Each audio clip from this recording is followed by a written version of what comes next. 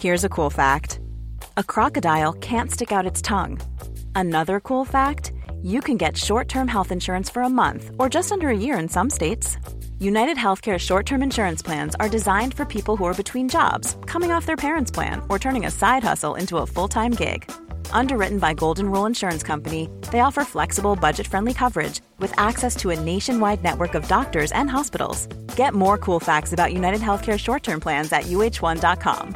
Hi, I'm Jane Garvey. And I'm Fee Glover. Off Air with Jane and Fee is going live. We are taking to the stage at the amazing Crucible Theatre in Sheffield on Friday, the 31st of May. It'll be a night full of surprises. We'll have a special guest, we'll involve you in the audience, and we'll embarrass ourselves. You really won't want to miss it. Well, the surprise is we don't yet know what's in it, so it genuinely is a night of surprises. Well, you've surprised me already. It's not just us. Our live show is part of an exciting new podcast festival called Crosswires, which is taking place in some really amazing venues across Sheffield from the 31st of May to the 2nd of June. So other podcasters that you'll be able to see include Katie Price, Catherine Ryan, Romesh Ranganathan and the original Adam Buxton. But there's also a whole host of free fringe events, family shows, surprise acts and after parties that Jane and I haven't yet been invited to. I'm sure it's only a matter of time. Head to crosswires.live for tickets and more information. Welcome to The Times. To find out more, head to thetimes.co.uk. Every goal, every game, everywhere. The Times and the Sunday Times. Now with goals. Hello and welcome to the Game Podcast. I'm Gabriel Marcotti, and I'm especially excited this week, and it's not because Rory K. Smith is back physically in the studio, it's because we have a full house. I have three excellent guests here in the studio. One of them, of course, is Rory K. Smith, looking like an extra from Reservoir Dogs. But you're dressed up because you were nominated for an award? I've been nominated for an award, yes, and I have to go to a do. Wow. We have Matt Hughes, who's wearing a fetching V-neck top. I'm giving you some descriptions so you can help visualize. And we have the excellent Alison Rudd, who's wearing a sparkly bracelet. Coming up, we'll be talking about the cherries topping a Chelsea bun. Wow, for the record, I didn't write that. I could never write something like this. Credit for this goes to our producer, David Dwyer. This is a soft porn podcast. we are heading in that direction where we might need a rating here. Gary Neville, you may have heard by now, he's been appointed as Valencia manager for the next 6 months, as well as the rest of the weekend's action. But first, let's concentrate on that place that Lionel Messi could never do well at, the Britannia Stadium. Shaqiri, what a turn that was by Shaqiri. And here's Arnautovic, and it's 2. Stoke are in dreamland. Stoke beat Manchester City 2-0. It seems as if Stoke beat Manchester City regularly, or at least don't lose to them. You don't strike me as somebody who believes in sort of voodoo patterns, Hughesy, do you? No. Of course not. Jinx teams. What a bizarre question. No, but your uncle's revenge against his former employer? No, I don't think it's to do with that. I think it's to do with the fact that Man City, despite having the best squad in the Premier League, are very, very flaky. And when Vincent Kompany and Aguero, and to a lesser extent Toure, aren't playing, they look very vulnerable. And Stoke, under Mark Hughes, are turning into a very good football team. Scored 2 excellent goals and thought he deserved to win. I used to love Chiqui Begiristain as a player, and I hope he doesn't take this the wrong way. But I was wondering about that because obviously Kompany, Aguero, and Yaya, or good Yaya, are essential. But I think I'm right in saying that all of them came in the Mancini era, didn't they? And obviously Chiqui's been there now, this is his 3rd season? Is it kind of weird that they spent all this money, and yet those 3 dudes, Kompany obviously predates everybody, predates even Mansour. When you think they would have brought in other guys by this stage who could be just as essential?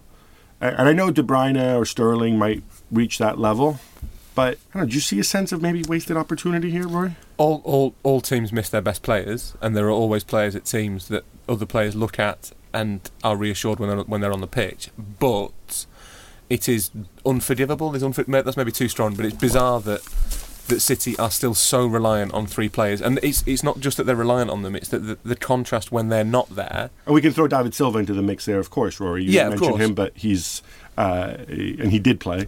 And he did play, but so you've got those four.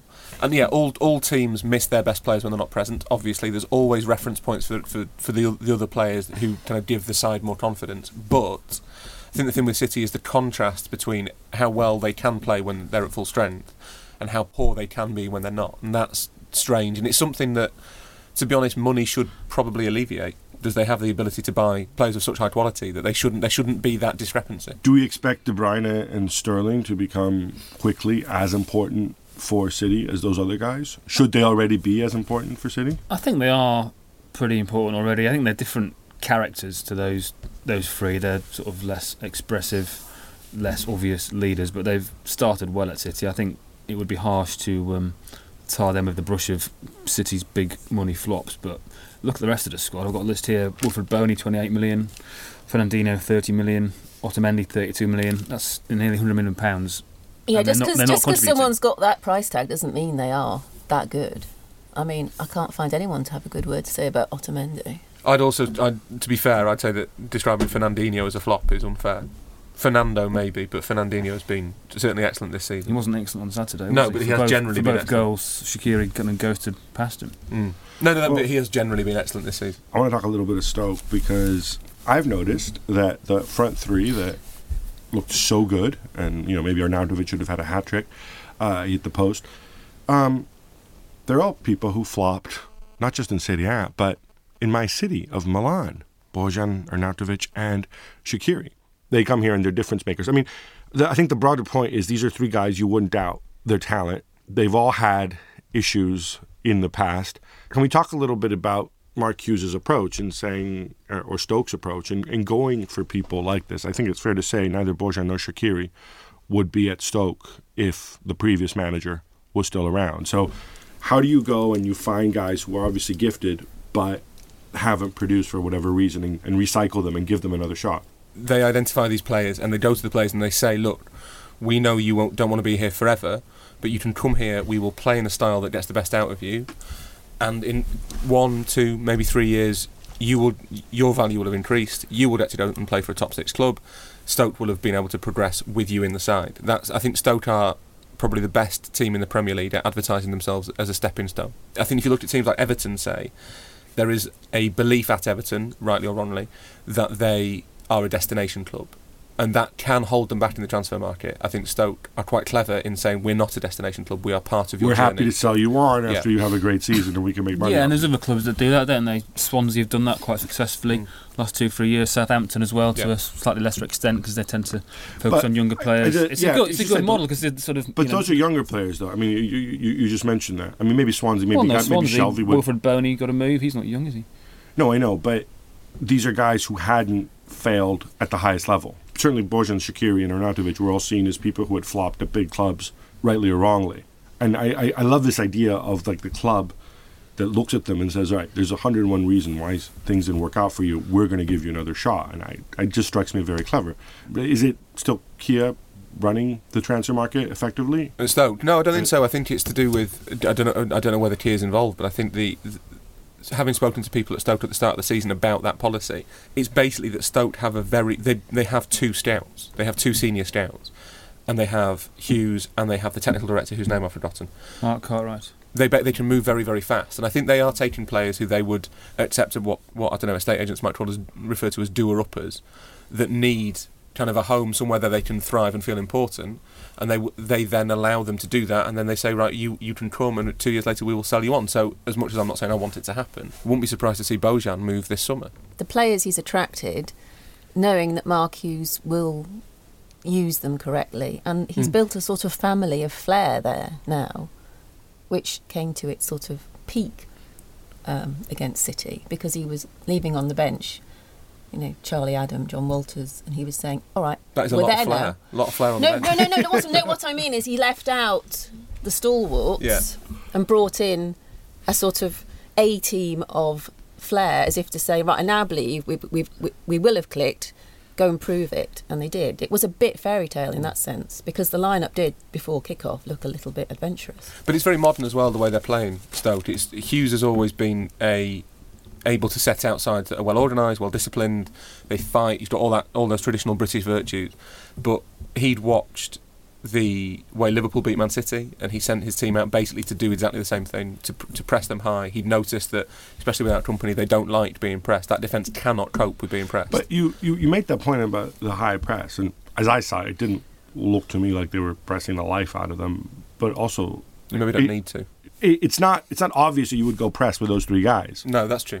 But he did, and it worked. He pressed them enough. When people ask me who's going to win the title this year, I still can't look past City, and it still occurs to me that logically, rationally, as long as Arsenal's players keep breaking like little shards of glass, then or Christmas ornaments.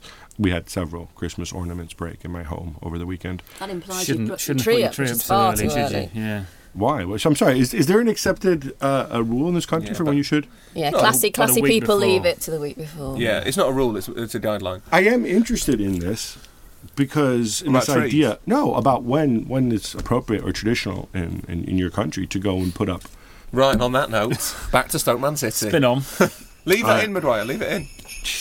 With some sleigh bells going.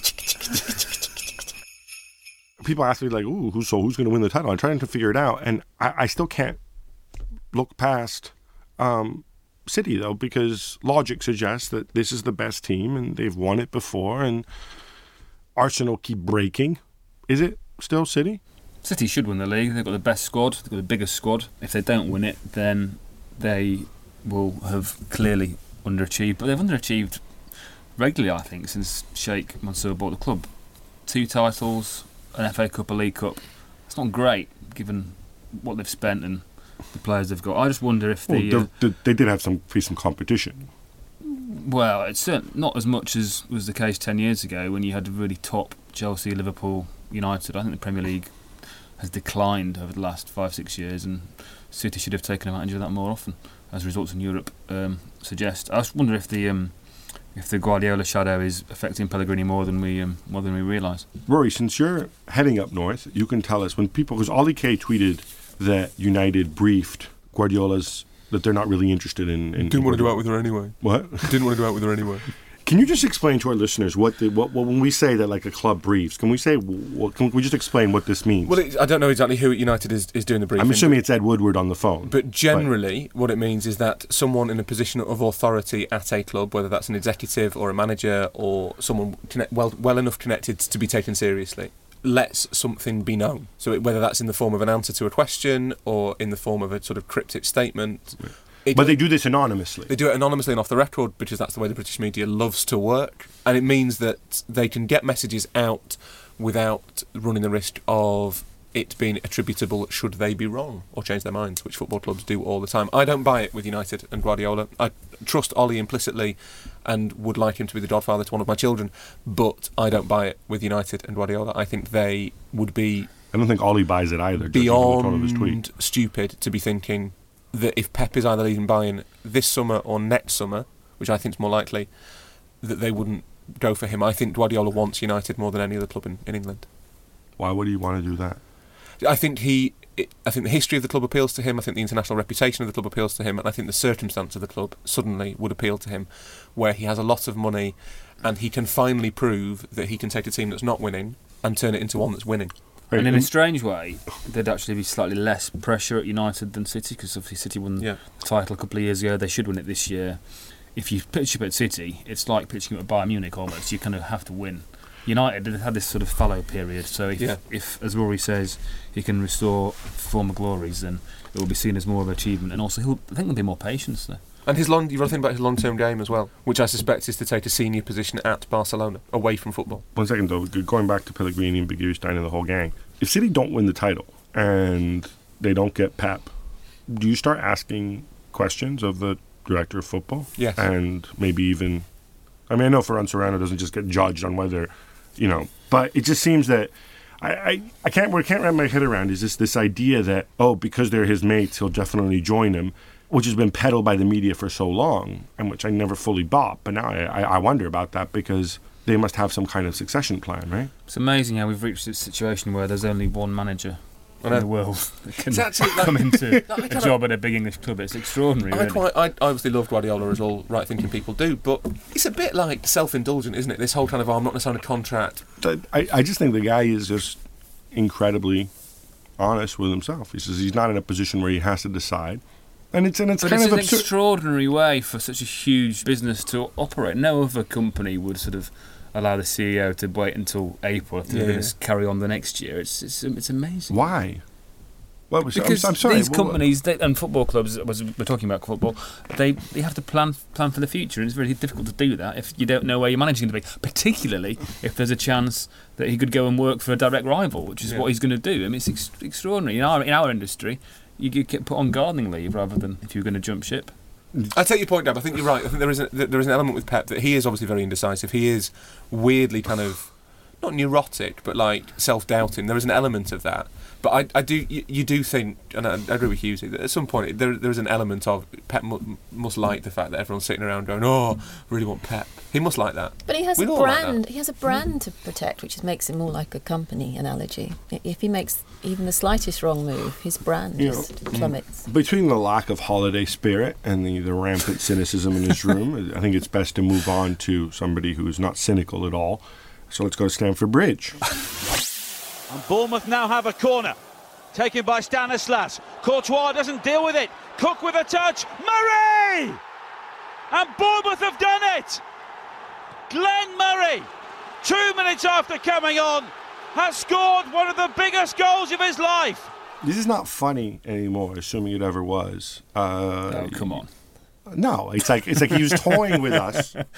And now they've lost. It's their 8th game of the season. This is just an absurdity now. I read in the paper, he's got 1 game, he's got 2 games. And I'm like, it's deja vu. That's what they were saying, like, remember, like a month ago? Like, he's got 1 game, he's got 2 games. And then they go and they lose again, and he's still there. They just knocked us on the head first. You covered Chelsea, among other clubs. You know these individuals.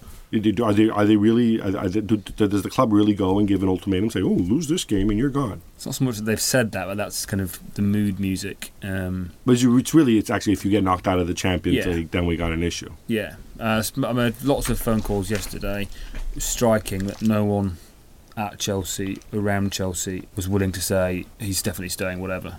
If they go out of the Champions League on Wednesday night, it's not definitely he's going to go, but it's a serious possibility because Abramovich is unwilling to write off a season, and they would be effectively be out of both the only 2 competitions he cares about. He doesn't own Chelsea to win the FA Cup or the Europa League. He's not interested in that. But if he wins the Europa League, they get in the Champions League next year. That is true, but that's not in itself. I don't think that's enough to salvage a season. And also, the other thing is Mourinho's dismissed the Europa League. Yes, exactly what I was going to say. He has to resign if they're in the Europa League. The things he said about the Europa League are really quite revolting. So if he's in it, he has to go. Mourinho has to resign if he says something revolting and dismissing. About the Europa League? No, he can't function in the Europa League. He would have to leave. Yeah, it's baffling, isn't it? The whole thing is just amazing. It's an amazing kind of unthinkable, and I think because it's become quite normal. I was away for a month, and I expected, but when I came back, I expected Chelsea to be kind of doing that Chelsea thing, like winning 2-0 against everybody, and not being that impressive, but being quite kind of awesome in a literal sense. It looks to me like he doesn't really know what the solution is. And it's a strikerless system with Hazard up front. I love the fact that they do keep shifting the boundaries of saying, "Oh well, you know." It's like I'll just have one more chocolate principle, isn't it? It's like, all right, if we can beat Porto, you can stay. It's I don't know. It's they've got a really difficult decision coming up because they haven't got enough credit, Chelsea, for keeping him this long. To be fair, they deserve credit for keeping him this long. Abramovich 5 years ago would have sacked him. A lot of other clubs would have sacked him. He's generally been proven right when he's sacked. He has, yeah.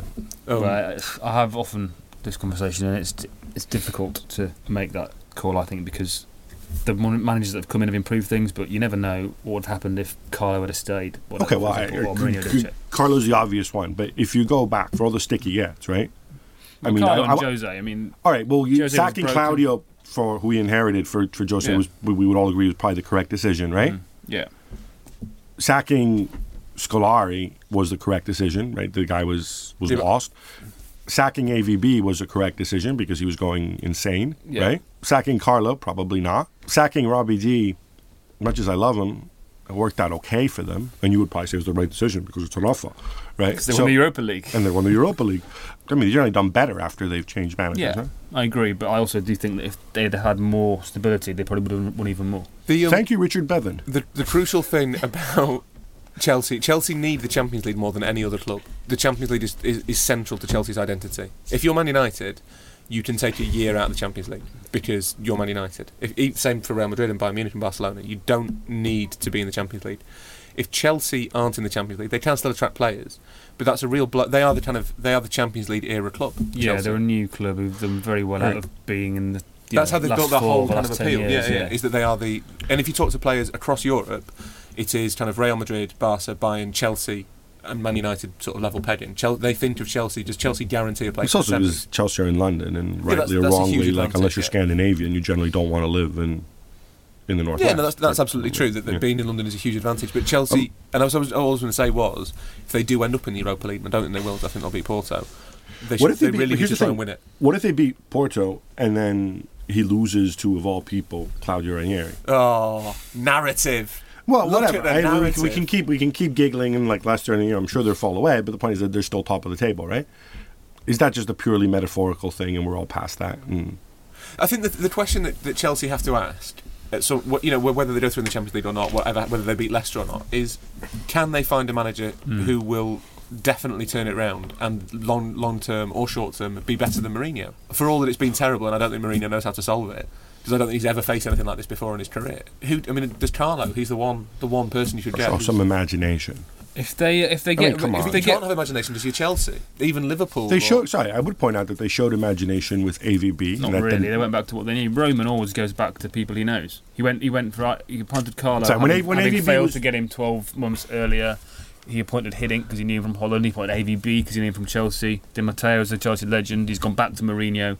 He appointed Rafa at the second opportunity. He very rarely plucks a sort of left field candidate out of the Bundesliga and says, right, come on, manage my football club. Well, forget the Bundesliga. I think that's kind of jumped the shark anyway. Even the Premier League. Who's your left field choice for Chelsea? Say Mourinho does go. Who's your left field choice? Who they could realistically get? Who they realistically would consider? Well, we're trying to guess what Roman Abramovich would realistically do, and what I think makes it very difficult is that, well, I'm sure we've all met Roman Abramovich at some point. I was around his house the other day, actually. Yeah. Exactly.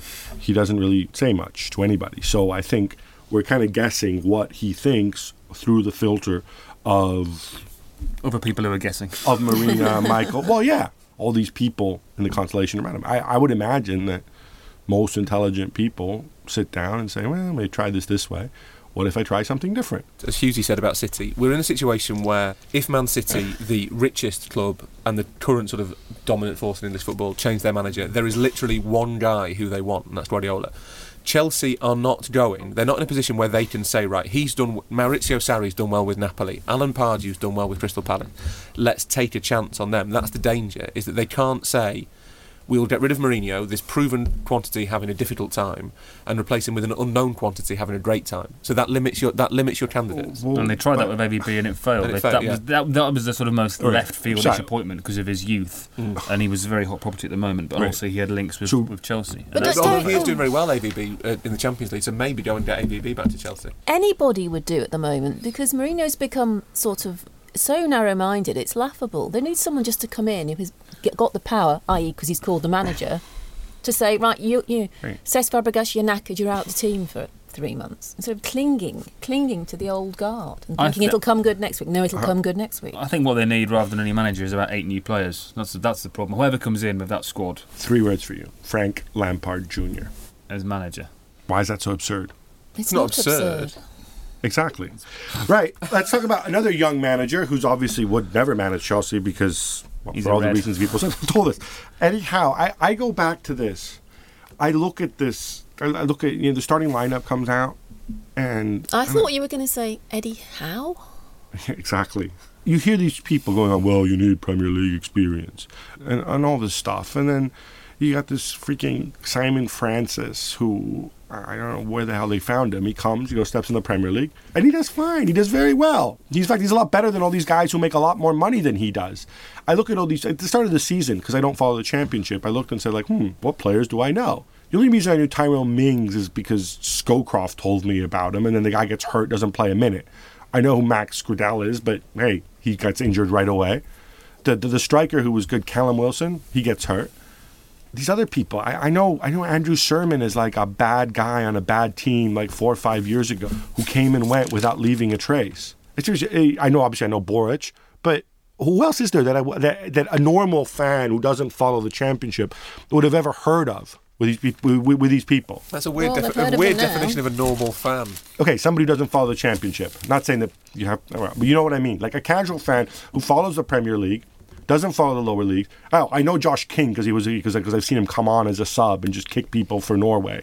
And So you're looking for a normal fan who doesn't follow the Championship but does know Valorenda players. What I'm driving at here is they have some very, very good players there. They did win the championship by miles last season. Yeah, I know, but that's. But is the proof? But my point is, how often do we talk to managers or recruitment people and saying like, you need proven Premier League quality, Yes, that's true. you need Premier League experience. Doesn't matter the English or foreign, Premier League experience. And then you have Howe this year, and I know I'm getting repetitive, but you have your pal Sean Dyche last year, and they come up. And they don't get mullered. And they actually play really well. Bournemouth play really, really well. And not just against Chelsea. And they have no fear. At 0-0, the logical thing to do, the rational thing to do is, all right, Chelsea are having a bad day. Hey, great, we got a point. This is going to help us stay up. And instead they keep going because they can tell, they're mature enough that they can tell, like, you know what, we can take all three here. That's remarkable. I think Eddie Howe needs to be commended for that. So what that teaches you is not that they have bad players. It's that A, maybe people should pay more attention to the lower leagues, but B, that it is a myth. This idea that you need Premier League experience is a complete myth. It's nonsense. Too often, it's more so with managers actually than players. It's an excuse for the kind of repetition of mediocrity. So why on earth would you go and spend £5 million on someone who got relegated with Norwich 2 years ago when you could play someone who's got the momentum and the confidence of having come up? It's nonsense. It is nonsense. And yet they did spend $5 million on Glenn Murray, who had some Premier League experience, and he did get the winner. The experience of not scoring goals in the Premier League And being injured. and being injured a lot in the Premier League. Yeah, I find this from this just Cumbria, Glenn Murray. No, you made a good point, Gavin. I think I made Adam Smith man of the match, and he spent most of his career on loan, drifting around. And he must have thought, I'm not going to make it. And also, my Bournemouth knowledge is limited, but isn't he actually like Francis's reserve? Yeah. He's the reserve right back. Simon Francis moved into the middle. But there's Harry Arter as well. Did they get Harry Arter from Woking or Welling or someone? Harry Arter was playing non-league a few years ago. Yeah, I think so. He's like, Well, yeah, we don't know them very well. This is true. We don't know them very well. The point you're making, Dab, is entirely correct. That people have got used to this idea. They've got themselves into this catch-22, where to play in the Premier League, you have to have Premier League experience, so no one new can come in. So even if you're bad at playing in the Premier League and get relegated, you continue to be in the Premier League. It's saying... It's the QPR model, isn't it? I crashed your car last time I drove it, but it's taught me lots of lessons about how not to crash it again. All right, percentage chance that Bournemouth are staying up. Rory. I think they'll go down. After all of that, I think they'll get relegated. So it's more than 50%. Yeah, 60, I think. Sadly, I think they'll go down. I'd say so, yeah. I'd say they've 40% chance of staying up. Okay, so 60% chance of going down, same as Rory. Yeah. I'm going to reserve judgment, see if they spend in January. If they do, they'll stay up. But I don't think they're going to, so they won't.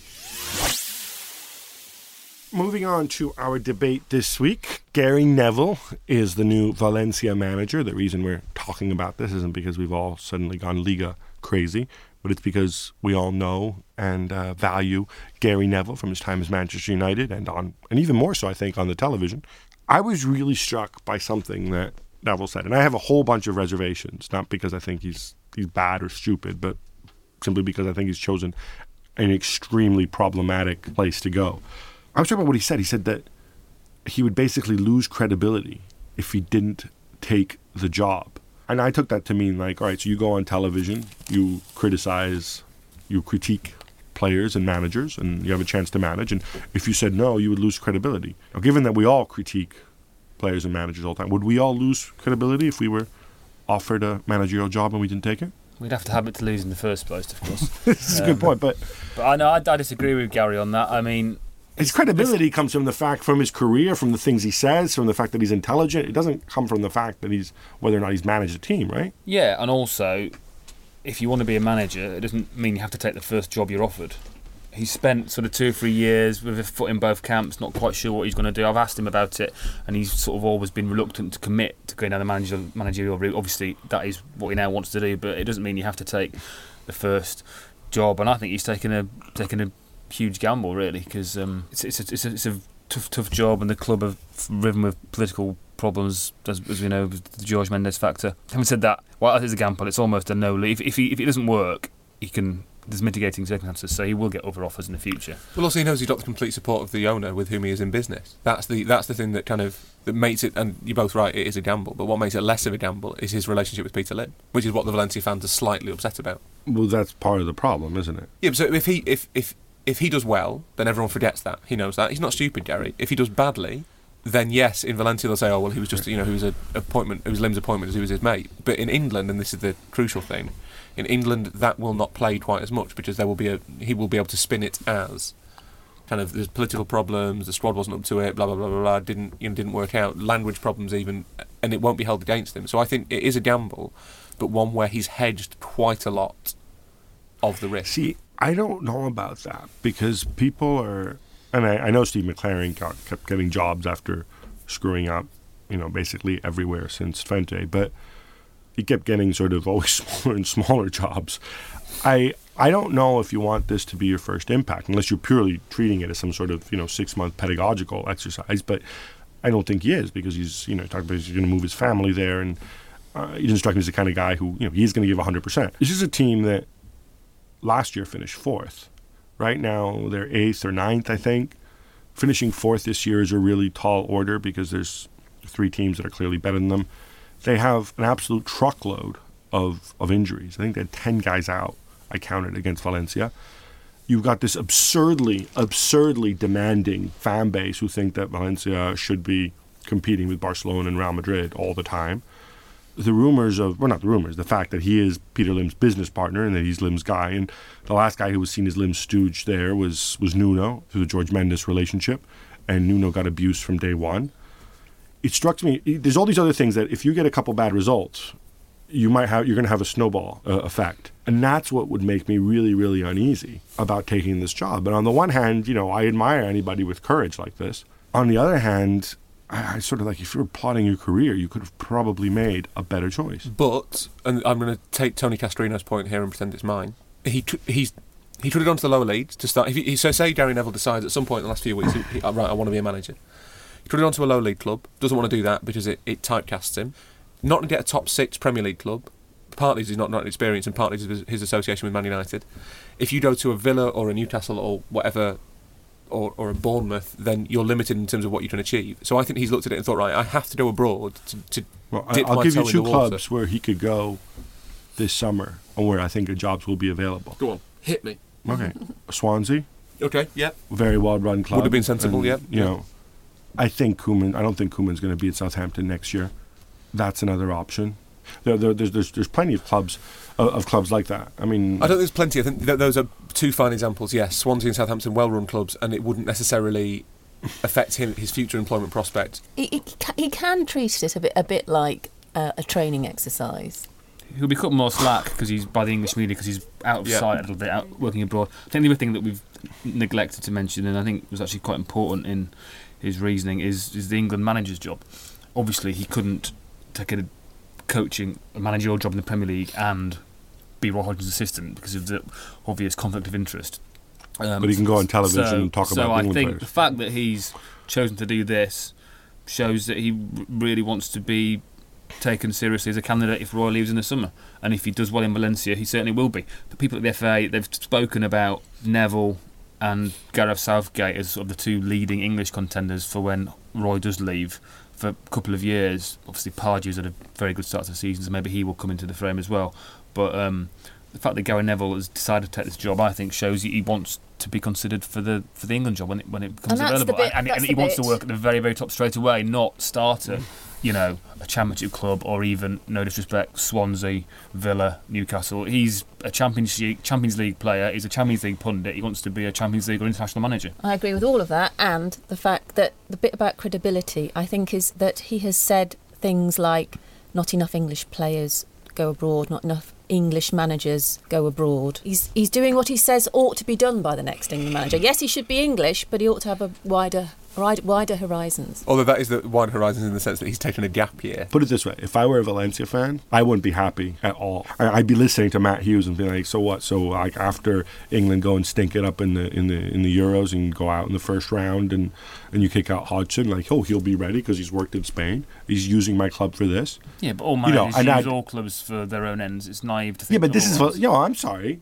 But turn it around. I mean, we're talking about Valencia, the equivalent of Valencia in England. If you want to talk about unrealistic expectations, size of club, and whatever, you're talking Liverpool. You're not talking Stoke here. You talk to any manager who's been there, and then you talk about the sheer goldfish bowl coverage that they get and whatever else. Peter says the toughest job he's ever had. The danger is he's making a rod for his own back, where if he doesn't just reel off a streak of results, his job will unnecessarily get tougher than it should be.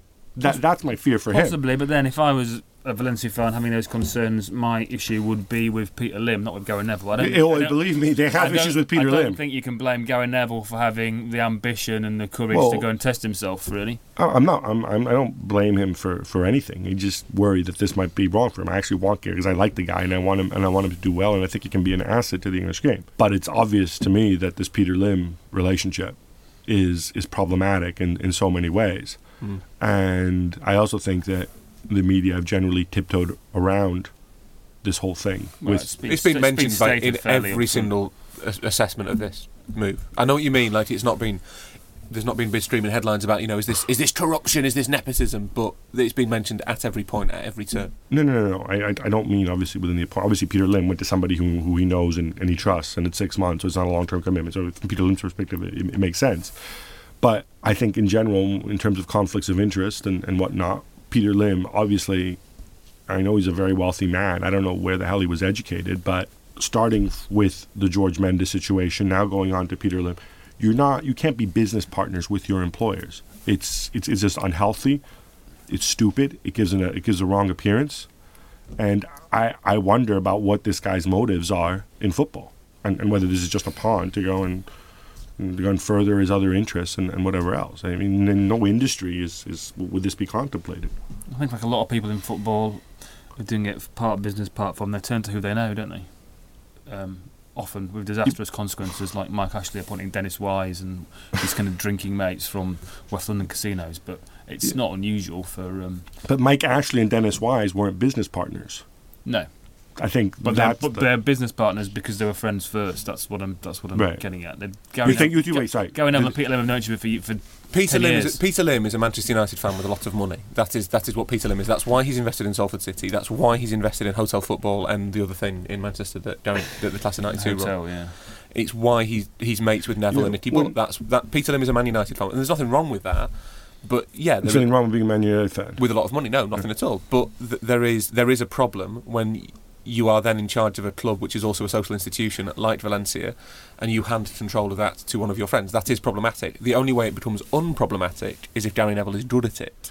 I always wonder about the situations where people are mates with billionaires. I always think back to George Colkin's brilliant demolition of his takedown of Joe Kinnear, when he talked about how Joe Kinnear became mates with the Crown Prince of Nepal or whatever, and he talked about how they were friends, went to the pub, and George sort of points out that this guy was 25 years younger than Kinnear, and it's kind of weird.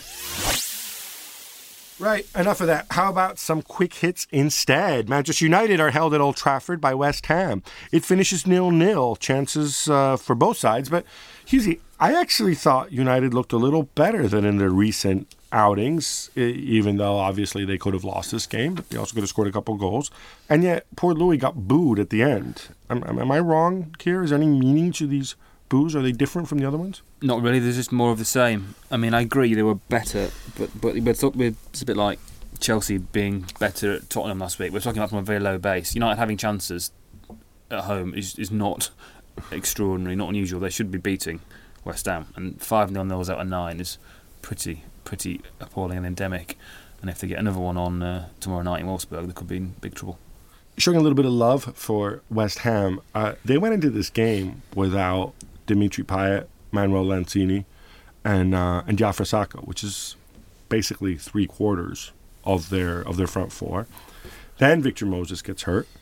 Should we be showing a little bit more love to Slaven Bilic? Well, given that they've already won at the Etihad, the Emirates, Anfield, and beaten Chelsea at Upton Park, and I think that if they'd won at Old Trafford, that would have been made Bilic the first manager since Howard Wilkinson to beat all 5 of those clubs in one season, which is pretty impressive for a first. By law, every time we mention Howard Wilkinson's name, we have to remind everybody the that last he is Englishman to win the league title. And your countryman, right? Yeah, from Yorkshire? Yorkshireman. Yeah, proud Yorkshireman. Who's born closer to Howard's birthplace? But he hates Christmas as well. He's pretty miserable. Yeah.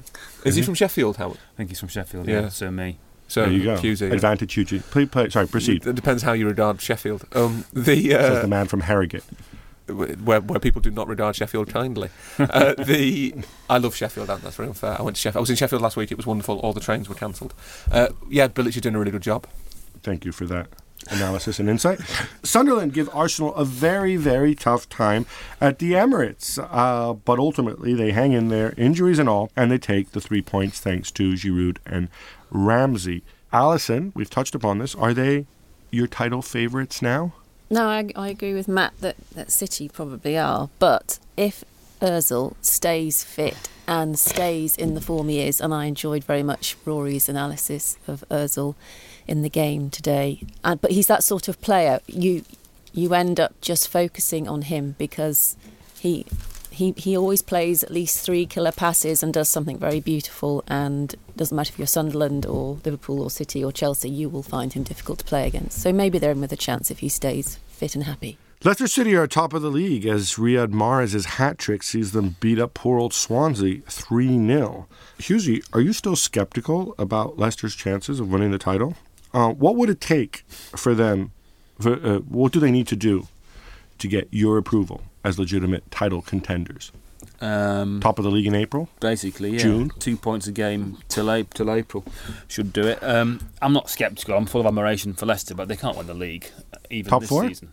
They could get in the top 4, but I do remember this time last year we had a very similar conversation about Southampton, and I think I was the doom monger that said they'd probably finish about 6th or 7th and was vindicated. So I think Leicester, if they finish top 6, it'll be amazing. If they finish top 4, it will be incredible. If they win the league, I'll resign. Ooh. Staggering from Hughesy. Keep channeling your inner Howard Wilkinson there.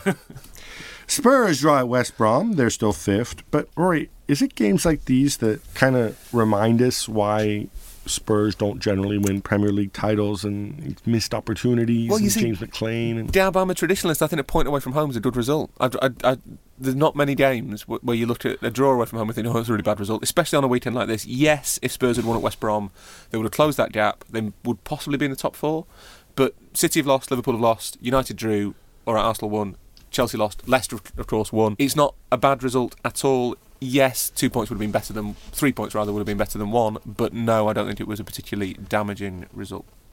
If you win all your home games, every single one, and you draw all your away games, every single one, you finish the season on 76 points. Which this season, ironically, would be enough to win the title, probably. Newcastle roll over Liverpool 2-0. Alison, it's all you. Would you like to praise Steve McLaren and his plea for hard work, find fault in the Klopp Express, or perhaps celebrate Martin Skrtel for the historic moment when he equaled Jamie Carragher's record of all-time own goals in a Liverpool shirt? I would like to praise McLaren having slaughtered him last week. You really did. I think I said something along the lines of, it's not about coaching and thinking, it's about injecting passion and concentration. And they did that. They were very concentrated, they were passionate and athletic, and sometimes that's what it takes at home to beat a team in form who didn't really turn up and were very flat. So that helped McLaren, of course. But no, it was good. He didn't try and overthink his way through it. FC Bavaria Munich lost their first Bundesliga game of the season on Saturday against Borussia Mönchengladbach. Is there any reason for them to be concerned? No, not based on the evidence from Saturday, I thought. They should have put the game away in the first half, and then the second half. Gladbach is this weirdo team that they lost their first 5 games of the season. They changed managers. Andre Schubert came in. He didn't even really want the job. He was happy coaching kids, and he'd been pretty rubbish when he last had a coaching job at St. Pauli. But then they've gone on this absurd tear where they haven't lost a game other than City in the Champions League, and that was with a last-minute Aguero penalty, if I recall correctly. In this game, I thought Bayern pounded them, and then they hit them 3 times on the break. So, well done, Gladbach. They have the stardust, but I think Bayern are going to be fine, although you wonder, and this is one of those things that I wonder if there might be a touch of the Arsenals there. They've got something like 8 guys injured, and when people like Douglas Costa, Arjen Robben, Delegate Physiques, you just wonder a little bit, like, are they going to come back after the Christmas break and be as effective as they ought to be? Right, that's all we've got time for today. Many, many thanks to my guests today, Rory K. Smith, Alison Rudd, and Matt Hughes, and a special thank you to all of them for taking time out of their busy days to come to the studio with me. We're just across the street from the Shard. I'm assuming you'll be doing some sightseeing? Christmas lunch at the Shard? You're paying. That's what I thought. Yeah, no, I've left my credit card with Gigsy. You can press that subscribe button. We're going to be back next week. You can get exclusive football, rugby, and cricket highlights free as part of your subscription. Anyway, it says £12 for a 12-week trial. Just search The Times online. Till next time, enjoy the winter. Your subscription to The Times and the Sunday Times now comes with access to every Barclays Premier League goal. Refresh your app, choose your team, accept notification, and you're away.